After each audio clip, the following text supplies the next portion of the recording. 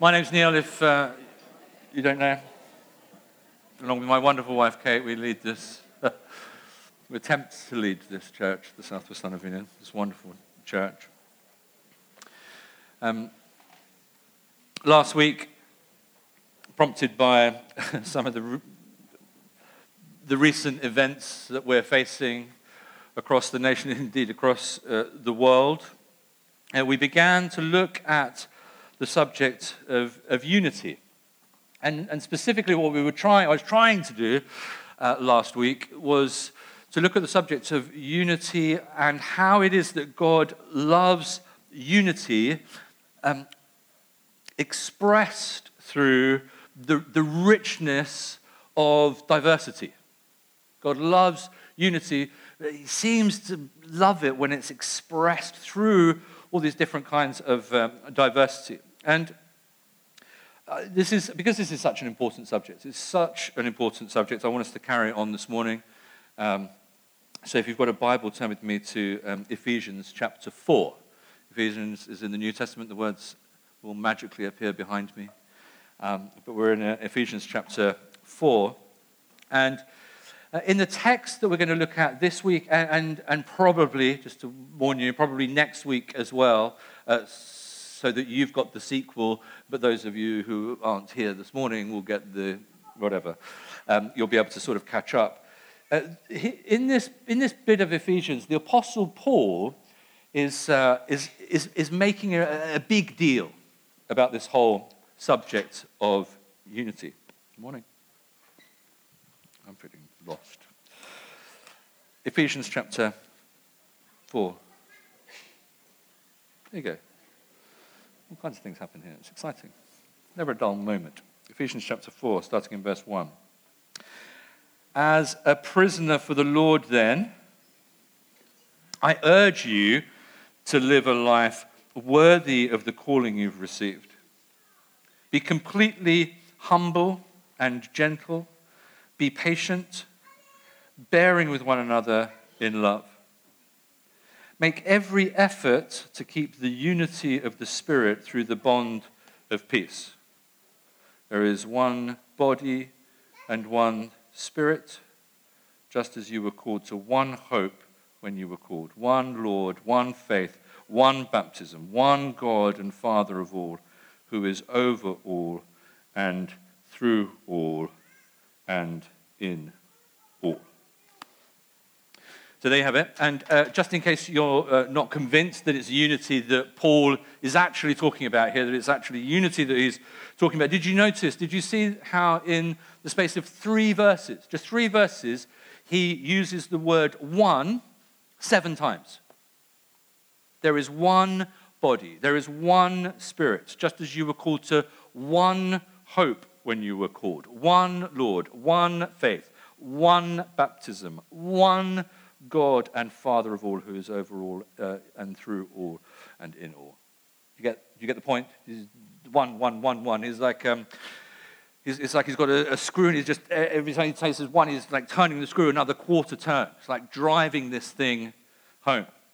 And it's oneness, it's unity that he's talking about in this chapter. Unity in our relationships, unity in our small groups, unity across the family of churches that we belong to, unity across the Vineyard family, across the United Kingdom and across the world, unity across the entire body of Christ, the whole body of Christ, unity with any who name the name of Jesus, be they Anglicans or Catholics or Methodists or Baptists or Brethren or New Frontiers or Orthodox or Pentecostals or any of the other gazillion things, expressions of the body of Christ that I've failed to mention. Unity and oneness. That's what he's banging on about here. And with all the stuff that's been going on across the nation and across the world over the past few weeks, never has this subject been more pressing, more important. So, just to give you a little bit of context to what's happening here in chapter 4, what's Paul been saying in the preceding 3 chapters in his letter to the church in Ephesus. And In the first 3 chapters, basically up until this point, what Paul has been trying to drive home in the first 3 chapters of Ephesians is he's teaching us doctrine. The letter's mostly it's about doctrine. And specifically, the first 3 chapters are about who we are in Christ. Who we are in Christ Jesus, what Jesus has done for us. It's about our identity as followers of Jesus, as believers. And then what he does is he begins chapter 4 with this kind of therefore, right? So you've got chapters 1 to 3, and then you've got this therefore moment at the beginning of chapter 4, verse 1.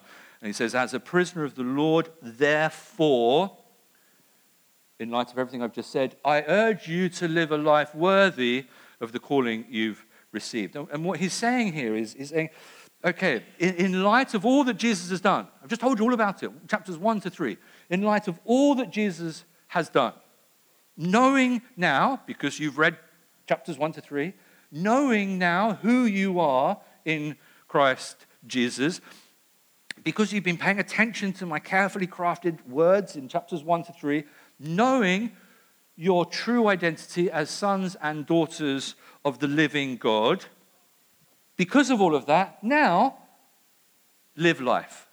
Now do life. Now conduct yourselves as followers of Jesus in such a manner, in such a way that is worthy of the calling that you've received. Does that make sense? Go home and read it this evening. So, having sort of unpacked some foundational doctrines, some key principles in chapters 1 to 3, what Paul does now is he shifts a gear and he starts to get cracking on, okay, that's sort of the theory. What does it look like in practice? That's the idea. What does it actually look like in terms of day-to-day living? How is it that we respond to what it is that God has done for us? Now, of course, the shift of gear is not absolute. There's still some pretty chunky doctrine in chapters 4, 5, and 6, as in the same way that there's still plenty of practical stuff for us to get our heads around in chapters 1, 2, and 3. But there is a change. There is a definite shift of tone. And the shift of tone really that happens around chapter 4 is the shift from principle to practice. It's from creed, if you like, to conduct. It's from what we believe to how we behave. That's really what it's about. And what Paul does, and what he begins to do here, is he begins to unpack over chapters 4, 5, and 6, amongst other things. But the thing I really want to highlight, he begins to unpack 2 great features, if you like, two sort of hallmarks, 2 identifying traits of the church. 2 key things that are to distinguish the church from the world around us. And here in chapters 4, verses 1 to 16, we see the first of them, which is unity. And then in Ephesians chapter 4, verse 17 on to chapter 5, verse 30, I think, he gets onto the second one, and the second one is purity. Unity and purity. Unity and purity. These are, what Paul's saying is that this is what makes us different. This is some of the stuff. This is some of the stuff that makes us different. This is why, as the body of Christ, as the fellowship of the believers, we stand out. We're different to other organizations and other institutions and other things that are going on in the world around. We're different. We're unique. And part of that uniqueness is the expression, the manifest expression of unity and the manifest demonstration of purity. And we kind of read that and we sort of start shifting slightly in our seats and going, I agree with the idea, definitely. I like the idea of it. But, not quite sure if that's reflective of the way that I live life. I feel a bit of a hypocrite. I feel like my life actually is a bit of a contradiction in those terms. We're called to unity. We know that. Absolutely, yes, check. I agree. But when it really comes down to it, it's like, well, yeah, I know I'm called to it, but I struggle with it. I wrestle with it. It's not easy. It's not an easy thing. Called to purity, yep, check. Absolutely, I agree with that wholeheartedly. But then actually when I take a little bit of time and think about my own life, I go, yeah, I don't think I'm quite there yet, like by a long margin. And the reality is, if that's how we feel, most of us look at our lives and we're not entirely sure why we're not there yet. We believe these things to be true. We believe in the principle. We believe in the creed. But for some reason, it doesn't necessarily feel like it's made its way out into our practice. Without question, we would say, absolutely, hand on heart, that we believe in a holy God. We're singing about a holy God. We believe in a pure God. But for some reason, so many of us have swathes of impurity in our lives. We live with that kind of tension. Without question, we would say, hand on heart, that we believe in a God who reconciles. We believe in a God who unifies. That's why Jesus came. We know that. We know the creed. We know the doctrine. We know the theory. And yet, sometimes, we're just not the best at working what that looks like out on a day-to-day basis with one another, with our brothers and sisters. So here in Ephesians chapter 4, Paul begins with just one of these hallmarks, this thing of the church, and the difference that we are to be and to demonstrate and to embody, and that's unity. And I think it's true to say, I think it's fair to say, most of the world longs for unity. Most of the world wants unity. I think if you were to ask most people, they'd say, well, however they might express it, they'd say something along the lines of, they may not use this language, but something along the lines of, I want to have whole and healthy and healed relationships. Yes, of course. Why wouldn't I? Who would want to lead isolated and angry and alienated lives? No one would want that. We'd all like to live, and we'd all like to see more harmony and unity, whether that's within our families or our places of work or at the schools in which our children or we go to, or in our cities or across the world in which we live in. We look at the news and we just think, oh, for goodness sake, oh, for a more united world. It's unlikely that the vast majority have even heard of the 1970s, let alone remember them. I think there's a few of you that may recognize that. But way back then, when I was a wee lad, before most of you were born probably, Coca-Cola were leading the charge on global unity. They used to have this ad for Coke. They used to have this ad for Coke, the real thing. And it was in the 1970s, and they used to have these young, good-looking at the time, pretty hippie-looking guys. They were all standing on a hillside. I think it was in Italy somewhere.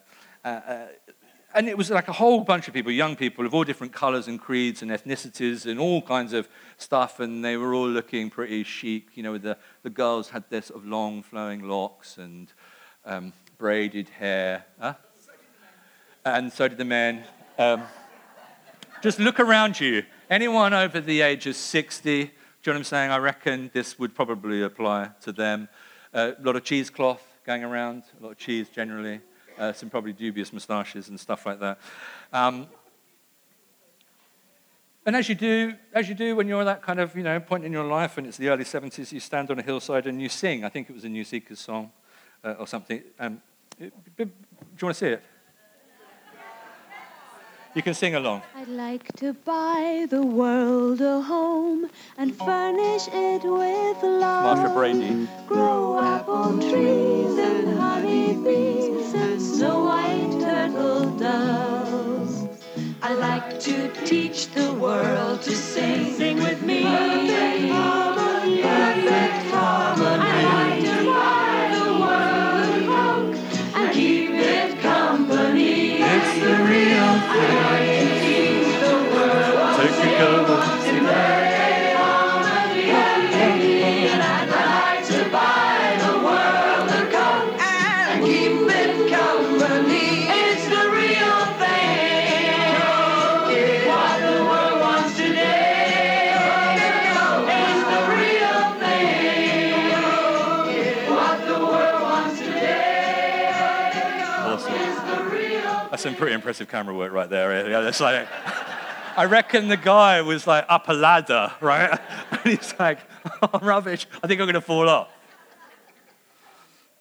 How far advertising campaigns have come in the last X number of years. And this ad, I mean, you know, it's like, had it been able to, it would have gone viral. It became known as the first united chorus of the world. And according to studies have been carried out on it, and it's popular to this very day for those people who can remember it. Absolutely love it. It's still one of the greatest ads of our time. It influenced a whole new kind of approach to advertising. Benetton, okay, now we're in the 80s, right? A little bit better for some of you. Some of you still don't know who Benetton are. Benetton, I think Benetton was the largest clothing empire, certainly in Europe, if not bigger. And in the 80s, they launched their United Colors of Benetton ad campaign. Do you remember that? You know, with some shocking at the time. Do you remember the nun kissing the priest? And the Jewish kid and the Arab, the Palestinian kid are just sitting next to each other, the AIDS patient. There was a lot of shocking imagery, which we weren't used to back then, as they launched this United Colors of Benetton campaign, this thing about unity. And that's, I think, what it struck people. That's what impacted people. It was this desire for unity, this desire that we all have, this something where we want to see barriers broken down, racial barriers, gender barriers, all barriers that exist. In essence, this is core to global kind of humanity. And in the case of Coca-Cola, the key to it all, the key to this wonderful nirvana, this Italian hilltop utopia, of course, is nothing less than the highly flavored, sickeningly sweet carbonated water that is Coca-Cola, the real thing. You see, have a sip of Coca-Cola and the world suddenly falls into place. Now, it may come as a great surprise to you. I really hope I hope not. We can talk later if it does. But Coca-Cola's understanding of how the world might be united is slightly different to what the Apostle Paul is advocating. You may be reassured to hear. And Paul is saying, no, it's not like that, actually. Nice idea, not quite right. And Paul, he's not about to suggest. He doesn't suggest, that unity comes about through standing on a hillside in a commune, sipping carbonated drinks. He's not about to suggest that unity comes about through committee meetings. He's not about to suggest that unity comes about through high-level government negotiations. He's not saying any of that. What Paul is saying here in Ephesians is that if we want unity, if we want great relationships with one another, we want great relationships with people, the first thing that he says, and it's a hurry, is recognize and realize that unity takes effort. Unity requires effort, serious effort. Have a look at verse 3. Make every effort then to keep the unity of the Spirit through the bond of peace. If we're wanting to have great relationships, Paul is saying that unity has to be our goal. It has to be in our mind. It has to be in our mind's eye, part of our focus. And that doesn't just happen automatically, is what he's saying. We won't have unified churches just because people have a Coke together and sing. We won't have a unified church just because we eat donuts and drink coffee together. We won't have great marriages just because, we got married. We did the hard bit, we got married, and now it's just plain sailing. As any of you who are married know. We won't have great relationships because, we've got things in common. We share the same sort of values, we've got the same sort of ideas, or, we live down the same street. Our kids go to the same school. So, of course, our relationships are going to be fine. Of course they are. It doesn't happen like that, as you well know. For these things to come about, we have to be passionate about unity. And that's what Paul's saying here in Ephesians chapter 4, verse 3. He's saying, make every effort then to keep the unity of the Spirit through the bond of peace. Make every effort. Hard work. And this is where doctrine turns into practice. So here's where the rubber hits the road in terms of our Christian profession.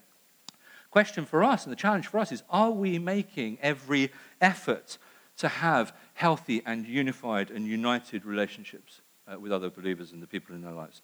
Speaking personally, I find this verse challenging, hugely challenging. The Lord is constantly taking me to task on it, and I really wish that he wouldn't, but he does, and he is. And he's taking me to task particularly over, because I'm having an argument and a conversation with the Lord about the semantics of what does make every effort mean, do you see? Having convinced myself that I have actually made every effort, and feeling like the Spirit of God is saying, have you? So we're having a dialogue. And it's almost like Paul is saying, no, hold on. Spare no expense. Be urgent, be passionate. Don't just settle for okay in your relationships. Don't do that. And I'm like, sure. He's like, no. He's basically saying, do whatever, do everything that you possibly can. I think the truth is, I'm speaking for myself certainly here. Sometimes I think we settle. I think it's very easy for us to settle for too low a standard in our relationships with one another. I think if we're being honest, I think I'd have to say that there are times when we're almost satisfied and content, or recognize it as just the way that it is, that there's going to be a certain level of disunity, and it's just the way it is. There are just going to be a certain number of broken relationships, and that's just life. It's a bit like, if I can use this analogy, when we say, 10 Commandments. I mean, I know there's only 10 of them, but no one can keep them all. I mean, really, it's like, that's really hard. So 10 is actually quite a lot when it comes down to it. So I'll just keep 8. I'll just keep 8. I'll focus on 8, and I'll do really well on 8. I mean, that stealing thing, I mean, stealing is pretty broad, isn't it? I mean, what does that actually mean, even, right? I'm not robbing banks. I'm not holding people up at gunpoint. So I'm technically not really stealing. So I'm pretty much covered it off, right? That lying thing, lying. You say tomato, I say tomato. Lying, I think is all relative. I think it's hyperbole. I think it's exaggeration. I think it's actually part of my personality profile, that I'm predisposed to that kind of generosity of statesman. At least I'm not bowing down to idols. I do try to honor my parents occasionally, and when I can, when they're nice to me. And I think sometimes we're like that with our relationships. Well, I've fallen out with so-and-so, I've fallen out with him, and I've fallen out with her, and things aren't too great with them. But, these other 8 people I get on really, really well with, So how much can we expect? Surely that's enough. Paul says, no, I don't think so. Paul says, make every effort. He says, make every effort. Make every effort. We've got to stop settling for a certain amount of relational disunity. We've got to work, all of us. These are the hallmarks of the church, so that we can be this bright, shining light to the world, which is increasingly dark, as we work out our relationships, first and foremost, here within the church and with one another, as we aim to be at peace with every single person that we know. We need to aim at total unity, just in the same way that we would aim at obeying all the commandments of God. And this is one of them. Make every effort, then, to keep the unity of the Spirit through the bond of peace. You might say, well, Neil, you don't know how annoying these people actually are. Right, trust me, I do, right? Or you might say, well, that's really easy for you to say. You haven't got my parents, you haven't got my friends, right? Or you haven't got my siblings, or something like that. So how far should we go in making every effort to keep the unity of the Spirit through the bond of peace? That's my question, too. How much time, how much effort, how much energy should we expend? How much sacrifice, how costly should this be for us to make every effort to keep the unity of the Spirit through the bond of peace? The more I look at this as I wrestle with the Lord, the more important I think this is to the Lord. And as I say, this is something the Lord is speaking to me about and has been for a little while. So I come to you as someone who has got a lot of work to do in this area, so just so that you recognize that. But I do think this is one of those areas that is so important to the Lord that he would rather we kept him waiting while we sorted this out. That's how important it is. I'm like, what? No, surely not. And he said, well, yes, I think so. If we think about it, we understand one of our highest priorities. The chief end of man is to worship God, to glorify him forever. Worship is what we've been made for. Worship is why we've been created. We are to worship our Creator. And we would all agree, certainly here in the Vineyard, that worship is absolutely central. And it comes before anything else. Worshipping God comes before anything else. Worshipping God comes above everything else. And so we read the Bible. We know that the Bible teaches that we should worship God above our desire to make money and our desire to be successful, our desire to be important and to appear important in other people's eyes. You know, if it's a choice, if it's literally a binary choice between, I don't know, watching the tennis or worshiping God, just a little test. Just wanted to gauge the response, to see the spiritual barometer in the room, just to see where we are, to see how our discipleship's going, right? It's like, sounds like we could do some work. It's like, yeah, no-brainer, tennis. Well, no. We worship God. We don't watch the tennis, you know. Oh, we worship God as we watch the tennis. Controversial. Worshipping God should come before, and it should come before all these things, you know, whatever it may be. It comes before our own time, it comes before our free time, it comes before our whole time. Don't keep God waiting, basically, is what I'm trying to say. You know, we interrupt our preoccupation with ourselves and attend to the presence of the Almighty. We go and we worship him. We worship him before everything else. We worship him above everything else. That's what the Bible teaches, right? Yes, absolutely it does. However, Matthew chapter 5 says this. This is Jesus. If you're offering your gift at the altar, i.e., you are in the act of worship. Offering your gift at the altar means you've arrived at church at 10 to 11, okay? You know? And you're rushing down to the front and hoping that the priests don't see you, right? And because you might be in trouble, and you've got your pigeon or your goat or your sheep or whatever it is, and you're about to offer your sacrifice. Yeah, that's kind of what we're doing here this morning. Yeah.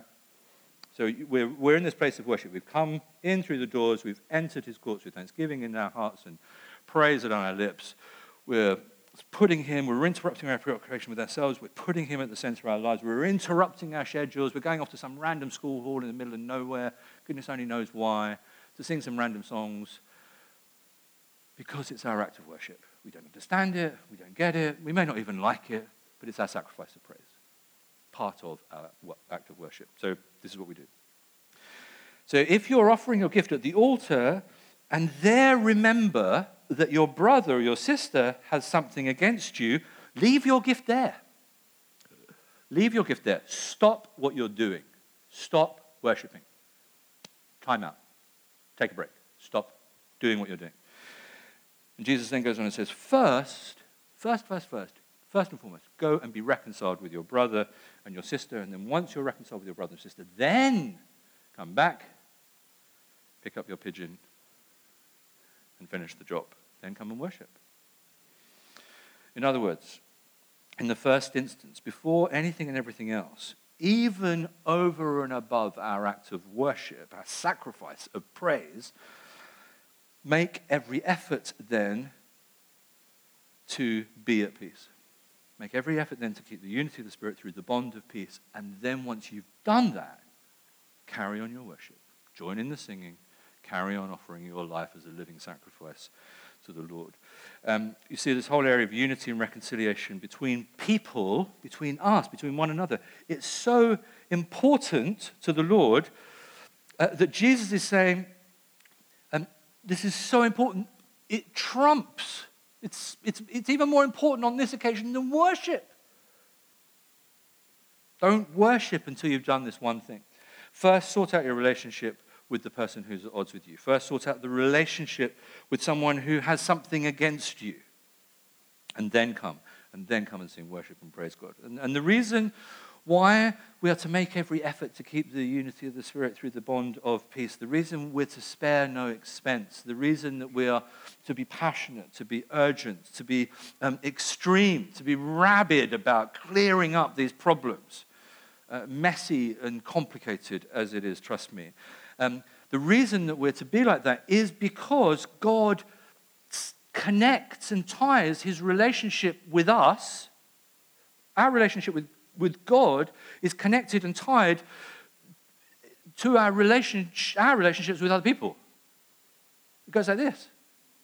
It's not just like this. It's somehow this is connected.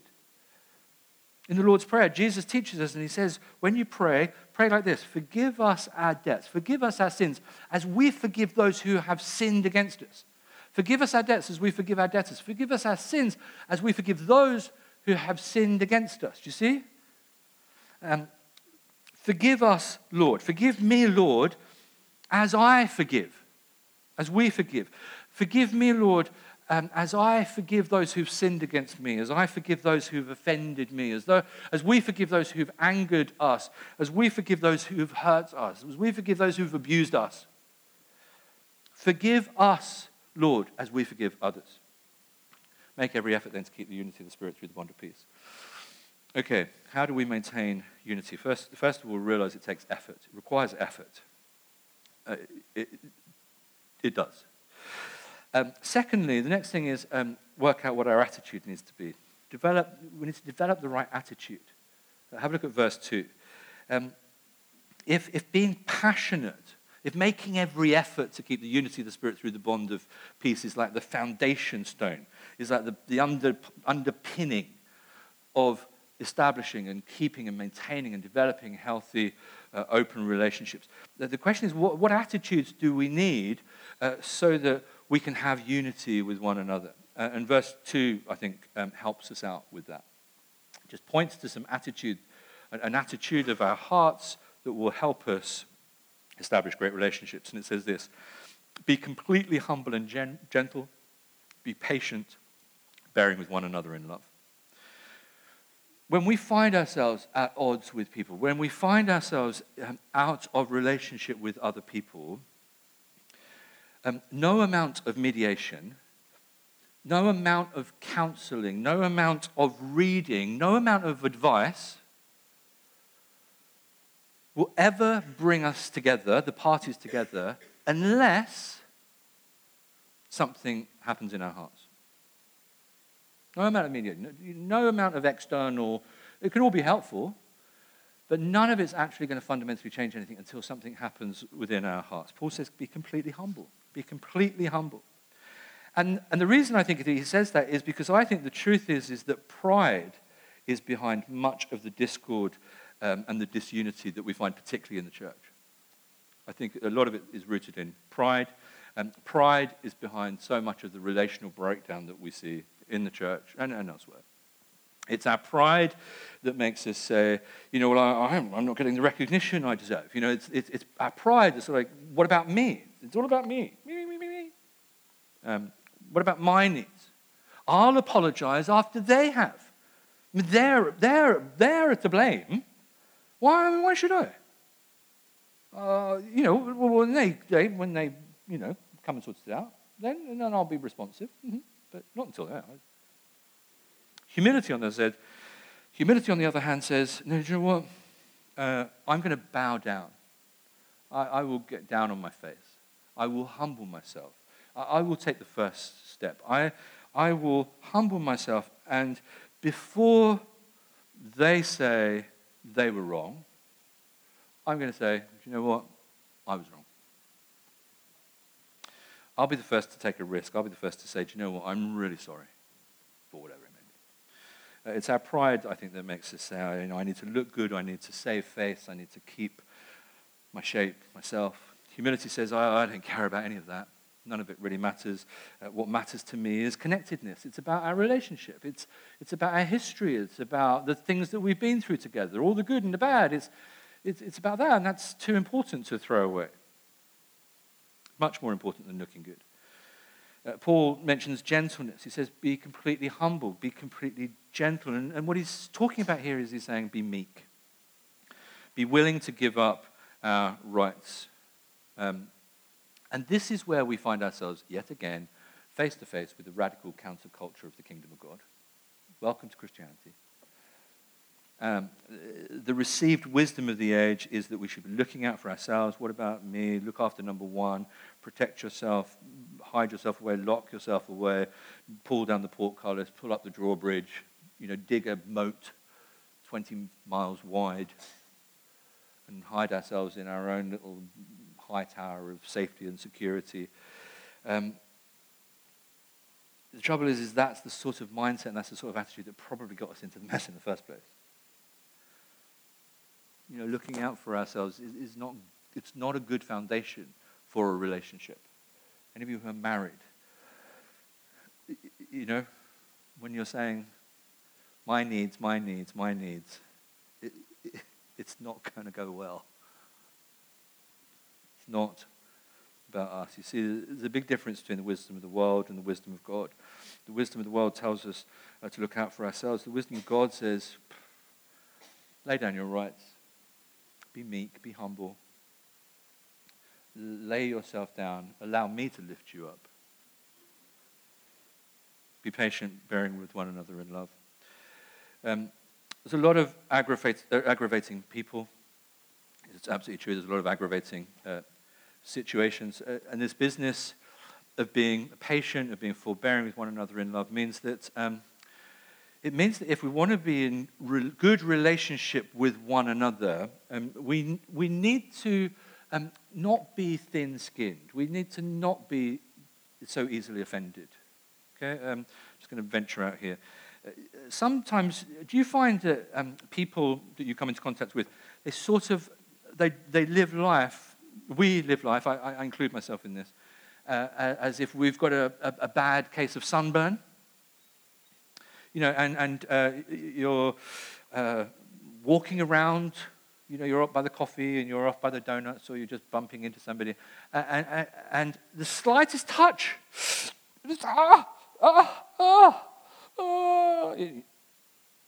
least insensitivity, the slightest touch, and it's like this dramatic overreaction. It's like, as if we cut off their limb. You do know, don't you? I mean, anyone who's been around this church for more than 30 seconds, okay, you do know, don't you, that it is only a matter of time before somebody here offends you, right? If you've been here for 10 seconds, you will probably know by now that it's most likely going to be me. Yeah. I am being transformed with ever-increasing glory into the image of Jesus. It used to be 3 seconds, and now it's got up to 10.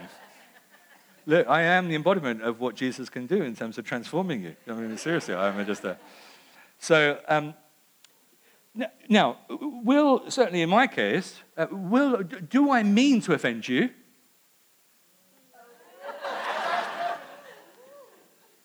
Probably not. Probably not. I don't think many of us kind of go out of our way to upset and offend, and sometimes it just happens. In my case, the offense is most likely to come out or to be caused because of my weakness. Yeah? So the reason that I've offended you, if indeed I have, right? I'm not aware that I've ever offended any of you. I'm sure you'll tell me if I have. I look forward to that later on. My email is Mike, M-I-K-E, at swlv.org.uk. He's collecting a file. It's quite large now. It's a cabinet full. What was I saying? I can't remember. What? Oh, yes, my weakness. Thank you. No wonder I'd forgotten. Yes, the reason that I will cause offense is probably because of my weakness. It may be, possibly, it may be that my offense is actually because of your weakness. And this is the way it was with all of us. It's not just me to you, it's just one to another. So we need to demonstrate grace. We need to be completely humble and gentle. We need to be patient. We need to bear with one another in love. We need to be kind to one another. We need to choose to think the best of one another. We need to cut each other some slack. We need to give one another the space to fail, and we need to give one another the grace to mess up. I think Bob Fulton, who's brother-in-law of John Wimber, used to say, used to call it cold custard syndrome. Not getting upset over trifles. It wasn't mine. But that's kind of what we're talking about. It's like, is it worth all this grief? Is it worth all this stuff? Is it worth all of this separation? Is it worth playing into the enemy's hands, whether we're right or wrong, of allowing separation to exist in our relationships? Jesus came to reconcile. Jesus came to bridge the gap. Let's make sure that we're not playing into the enemy's hands by allowing separation to exist at all, ever. And when someone offends us, if and when someone upsets us, if and when someone does something that ruffles our feathers, let's choose not to get all proud and self-righteous. Let's not get all high and mighty. Let's not choose to blank them for months or whatever. Let's not choose to bad-mouth them, for your prayers. At the next prayer meeting, it's like, I need to pray. We need to pray about so-and-so. You know what they did, don't you? I mean, for your prayers. And it's that sort of secret and choice morsels. It talks about in Proverbs. Gossip is like choice mortals, goes down to the innermost parts and brings satisfaction. We like those choice morsels. Don't tell me. As Eleanor Roosevelt, if you've got something nasty to say, come and sit next to me. Let's not do that. Instead, let's recognize that it's there by the grace of God go we all. Let's be completely humble and gentle. Let's be patient. Let's bear with one another in love as we make every effort to keep the unity of the Spirit through the bond of peace. And you see all of this passion for our relationships, these attitudes, they're built on a foundation of truth about who God is, about who we are in Him. If we're content to tolerate damaged relationships with each other, if we settle for less than the best, it is to some extent because we just haven't understood who God is. And we haven't understood fully who we are in Him. And we haven't understood His plans and His purposes for this, His body, His bride, the church. We need to read our Bibles a bit more. We need to understand. We need to get to grips with the doctrine a little better, because then we'll start to see it more clearly. In verses 4, 5, and 6 of chapter 4, Paul focuses in on the triune God.